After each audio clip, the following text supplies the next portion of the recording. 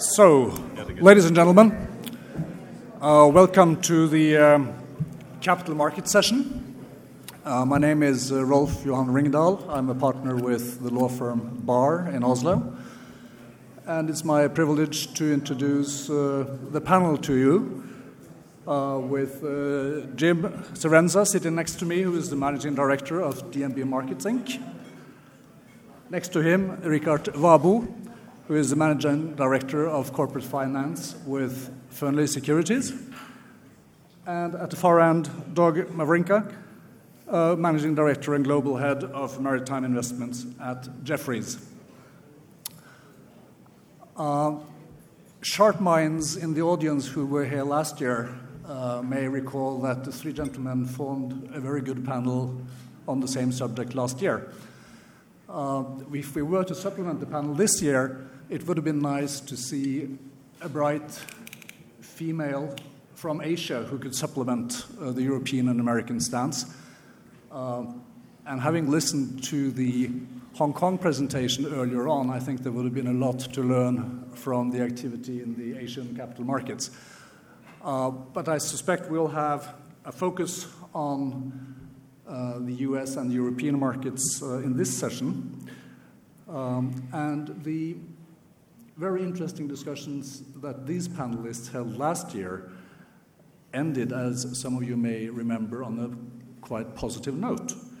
It was stated that the fundamentals in shipping were very good, that the stock price of shipping companies was unreasonably low, and there was a lot to invest in. And the conclusion was that we've just left the starting block.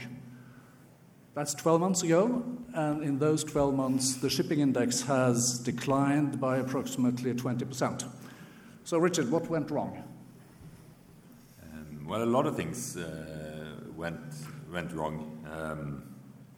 It was probably 12 months early with that statement. We had that same seminar in September last year. We have been off the bottom in May, June. Rates were recovering.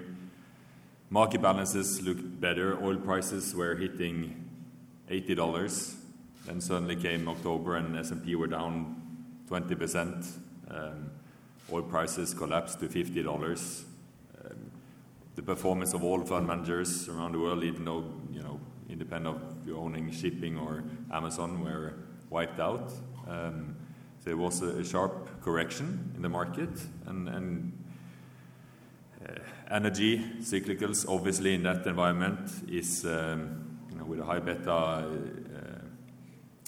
segments, it's a huge impact that we saw across the board, even though the fundamentals looked reasonably well. And then came some, new investors in early January, and then suddenly a dam collapsed, and a new disaster was overshipping, and that was the end for many investors participating in this industry.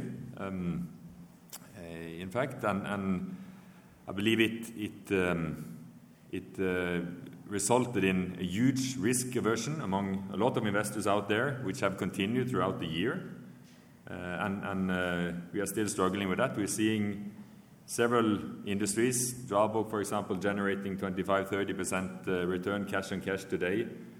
Shares are trading 20, 30, 40% below net asset value. The question didn't include whether or not we continue to be at the starting block or the next 12 months, but I guess we'll look into the crystal ball a little later on. But it is an exercise associated with some risk in that you can be tested 10, 12 months from now. Doug, would you like to comment in addition to what Richard just said? Yeah, I would echo a lot of what Richard mentioned. It's hard to kind of find one silver bullet when you're talking about so many various sectors. So, for example, he referenced the dam collapse earlier this year. I mean, that had a dramatic impact on the dry bulk shipping market, which was it's one of those unforeseeable events. Things like trade war escalations, macro concerns that come about as a result of trade rhetoric. And you start seeing, and you heard the products tanker panel talking about the backwardation and certain price strips, which then encourages destocking. So all those sorts of things that aren't included in a supply-demand model, I think played a large role in why the market has disappointed over the last 12 months. That being said, looking forward, once again, when you've heard other guys talking about order books being at record lows and the disruption from IMO 2020 and the new trade routes that are developing, once again, the outlook looks promising, but you always have to be mindful for those exogenous events that you just can't foresee. So these unforeseen developments, Jim, did they result in more activity within the ECM market or more in the DCM market, if we just stick for a brief period to the past 12 months? Can you hear me, first of all? Good, because my light's not lit.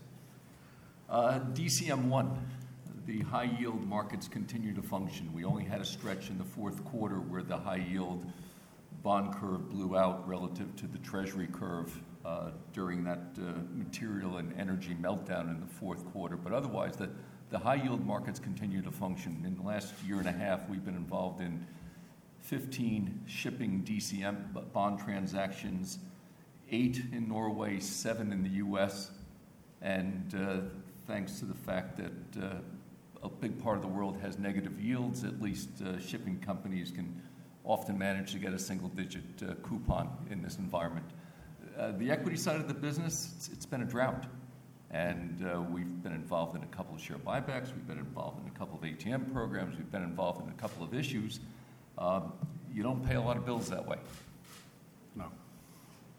You look at the S&P. In the last 10 years, it's up fourfold. You look at the shipping market in the last 10 years, I think it's down 70-something%. Right. So, Richard, in the coming 12 months, do you expect the ECM or the DCM market to be the more attractive or the more active? Well, I guess the key drivers will be fundamentals, cash yields, liquidity. Quality companies will be able to do transactions. Without a doubt, in the near term, there will be more activity on the credit side. There is underlying significant interest in the sector. However, due to the massive, impact on fund performance and risk aversion, as we discussed in the introduction, I think the interest for the credit side reflects the risk aversion for many investors, and they want to play the shipping from a credit point of view and not the equity point of view. It still offers a lot of value. As far as we are aware, there is within the shipping and oil service sector around 15 transactions being discussed at various stages today of around $2.2 billion, which will come probably in the second half and maybe in the first half of next year, depending on market development. But I believe the next at least 6 months will primarily be credit focused. Well, Doug, do you think that this might be a time when convertibles and hybrid products will come to attract more interest? Yes, Rolf, I do, and I'm glad that you asked that question because I think a convertible instrument is an underappreciated instrument within the shipping markets.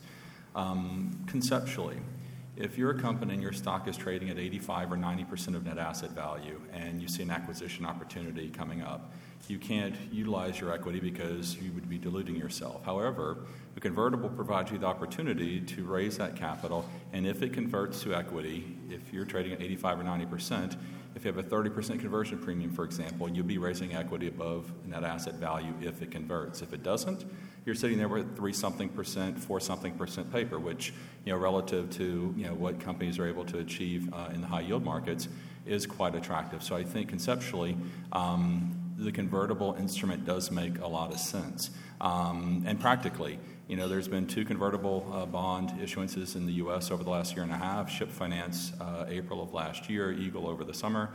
When you compare that against the equity raises in the U.S., the successful equity raises, similar number, similar size. So it is starting to be used. A little bit of good news and bad news, though. The good news is we talk to our convert desk practically daily, and they tell us keep sending us ideas because the convert market is full of healthcare and technology. They're dying for new ideas. That's the good news. The bad news is that not all shipping companies can utilize the convert market because you need a certain degree of liquidity, and if you have a big dividend that you're paying, it makes it more difficult for the hedge funds to short the underlying. So there are ways around each of those, but nonetheless, I think the combination of being able to raise equity if it converts above net asset value, and in the meantime borrowing at 3 or 4%, there are worse ways to raise capital.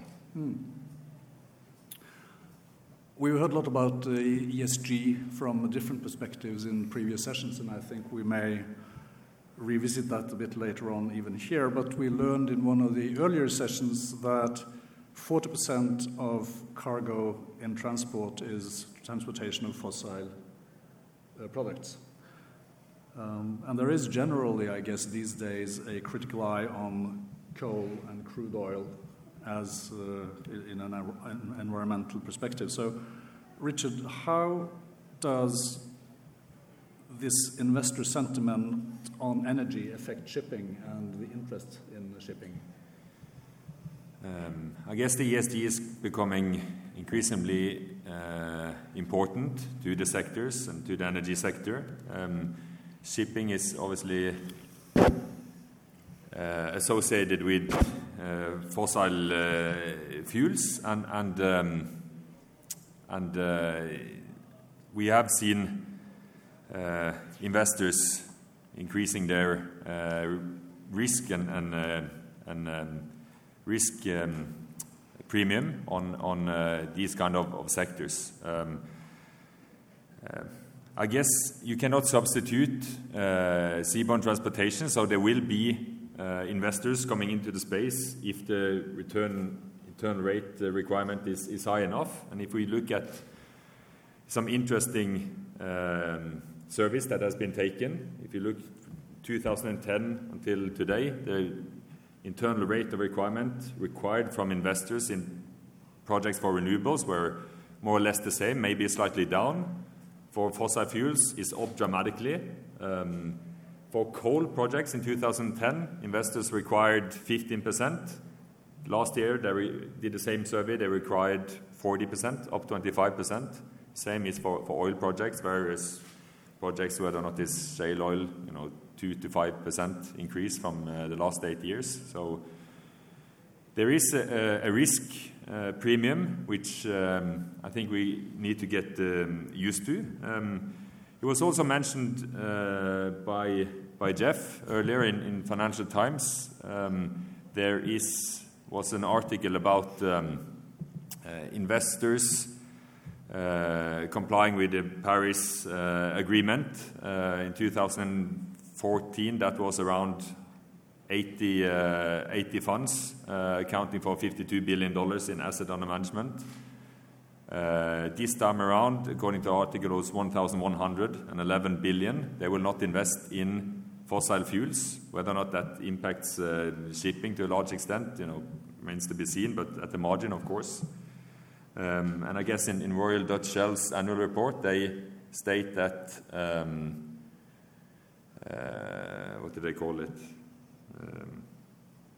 The investment campaigns from investors is a major risk for the company. So we heard it earlier on in the financing panel that the banks are also taking this position and to provide financing. So I think it has had a huge impact on the fossil fuel energy space, indirectly on the shipping space as well. And I think we will see some higher rate IRR requirements from investors, and we need to get used to it, at least for now. Doug, do you think that the shipping industry will qualify relative to green financing and the new green bond products that are being marketed? I think it kind of depends. Kind of maybe some firsthand reconnaissance that we have is, in addition to some of the capital markets activities that we've been pursuing, we talk with owners about private placement opportunities and requirements. And I would say that in certain sectors, so getting back to, it's hard to kind of group all the sectors together, but like LNG, for example, we do see some green funds that are interested in investing in LNG. And now maybe they either, LNG. Yes, yeah. Correct, yes. Right. Either they like the outlook for the sector, or there's a misbalance in what they're able to invest in and their needs to invest. But we have seen and talked to some of those funds desiring to invest in LNG shipping. One noticeable trait, I guess, during the past 12 months, since you were last on the panel, is that many of the international investment banks have been scaling down their focus on the shipping segment, and analysts are retreating from the space. Fewer companies have analysts, and this is, I guess, Jim, a quite disturbing and worrying development. What's your thoughts on that? First of all, someone left the barn door open, and we're not going to get all the animals back in. So this is a trend that we haven't seen the end of. So you think it's not something which is temporary, reflecting the current market. It's long term. I think it's long term, and it's not just on the sell side. It's also on the buy side. You think about, so let's first of all, we had Dorian up here presenting earlier. Dorian is the only U.S.-listed LPG stock. It has 7 analysts covering that company today. Only one of those analysts is a U.S. analyst. BW LPG and Avance have 14 analysts covering the company. Stocks listed in Norway. I think it's a problem for the U.S. capital markets because the U.S. capital markets were the most attractive for more than one reason. Not just because you had the biggest investor base, but also because you had an active community in shipping and offshore, both on the buy side and the sell side, which has now been squeezed very, very hard. And the number of major firms that have pulled out of the space in the last 3 months is concerning because you think about the education process it takes to get someone interested in making an investment. Particularly if that investment doesn't fall into one of their fast-growing categories like ESG. So you take ESG, if you're a technology company or a healthcare company or a telecom company, great, you're a big overweight. If you touch energy, you're in trouble. It could be worse, you could be utility. So you're in a space which has been under pressure for a decade. Active assets under management have shrunk. They've had redemptions every year, ETFs have grown every year, and now the only thing that's working for them in the last couple of years is these ESG funds, but shipping's not part of it. So to get fund managers to focus on this business, to keep shipping relevant in the United States, this loss of analysts and loss of investment bankers is a concern. Yeah, I would add to that and echo what Jim mentioned. I mean, as a former analyst, both Rickard and I, that analyst role serves a critical function. You're the guy that's going on your morning call talking to the institutional sales force. Those 100 people are making 100 calls on their own. I mean, so, they're your megaphones, but you're the guy originating the message. Once a firm loses coverage or drops coverage of the sector, then they're not hearing on a weekly basis what's going on in the crude oil tanker market. They're not hearing what's going on in the dry bulk market. And, it was already hard enough, and you'd have to beat up on your sales guys to make your calls. Now there's no one making the calls. So the next time, an issuer goes to the market, they don't know where the bodies are buried because shipping was already a sector that has lost money for the last 10 years, so it's already an uphill battle. But whenever that inevitable time comes where the window is more open for more companies to issue equity, it's going to be a bit more of a challenge than it has been once you lose the pulse of that investor base. Some firms, like ours, that are on this panel, remain committed to this space. But I'm speaking more in general that if I'm a company or an issuer, the loss of the analysts, it does create some challenges. Would you like to comment on that, Rickard? Or it might suggest then, it's clearly to have the largest financial market in the world lose interest in shipping, that sounds like a major problem. And that might possibly affect the geography of things, the choice of listing venue, where are things going to happen in the future? And I mean, you're based in Oslo, even though you have a subsidiary in New York. You feel the same concerns and developments that Jim and Doug have raised? Not really. At least now they will come back, and they will come back quickly and hard. It has happened several times before. You know, when things are moving in the right direction, they suddenly hire a team again. And I think most of the Norwegian investment banks that are highly active in the space have also a larger or smaller presence in the US, are actively discussing with US investors. So alongside with companies like Jefferies and DNB, and I think they are continuing to marketing the sector. The sector is really small. If you combine all companies, market caps of shipping companies around the world, everything from Maersk in Denmark to Mitsui OSK in Japan to Frontline in the US to Golden Ocean in Norway, you come to $170–180 billion. That's all global market cap of shipping. That's 0.2% or 0.15% of the total capitalization of U.S. shares alone. It's nothing really. So it's 0.1. Yeah, probably a bit less.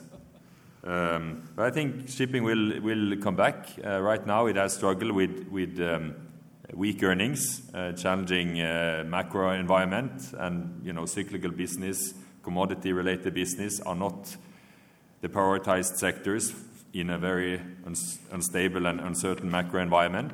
For us in Fearnleys, we think it's a great opportunity. So we're trying to take advantage of the few companies that are, shut down their shipping coverage. Yeah. So Jim, where do you think, with this sort of bleak background picture as regards U.S. investment banks, where do you think the bulk of the activity will take place going forward in the next 12 months? I think there are a couple sectors within shipping that will work well with the capital markets. I think the fundamentals around the product tanker and crude tanker space, which were up here earlier, and I won't get into a long dissertation of our views around those sectors, but there are enough people that will see opportunities out of this disruption that's coming up. It certainly does make a case for centers like Norway to get more influence.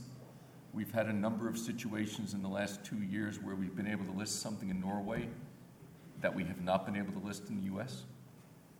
And so as long as Norway is in this sort of privileged position of having a good number of banks, investment banks, analysts, and a reasonable capital market, and a reasonably well-educated investor base as well, places like Norway will benefit.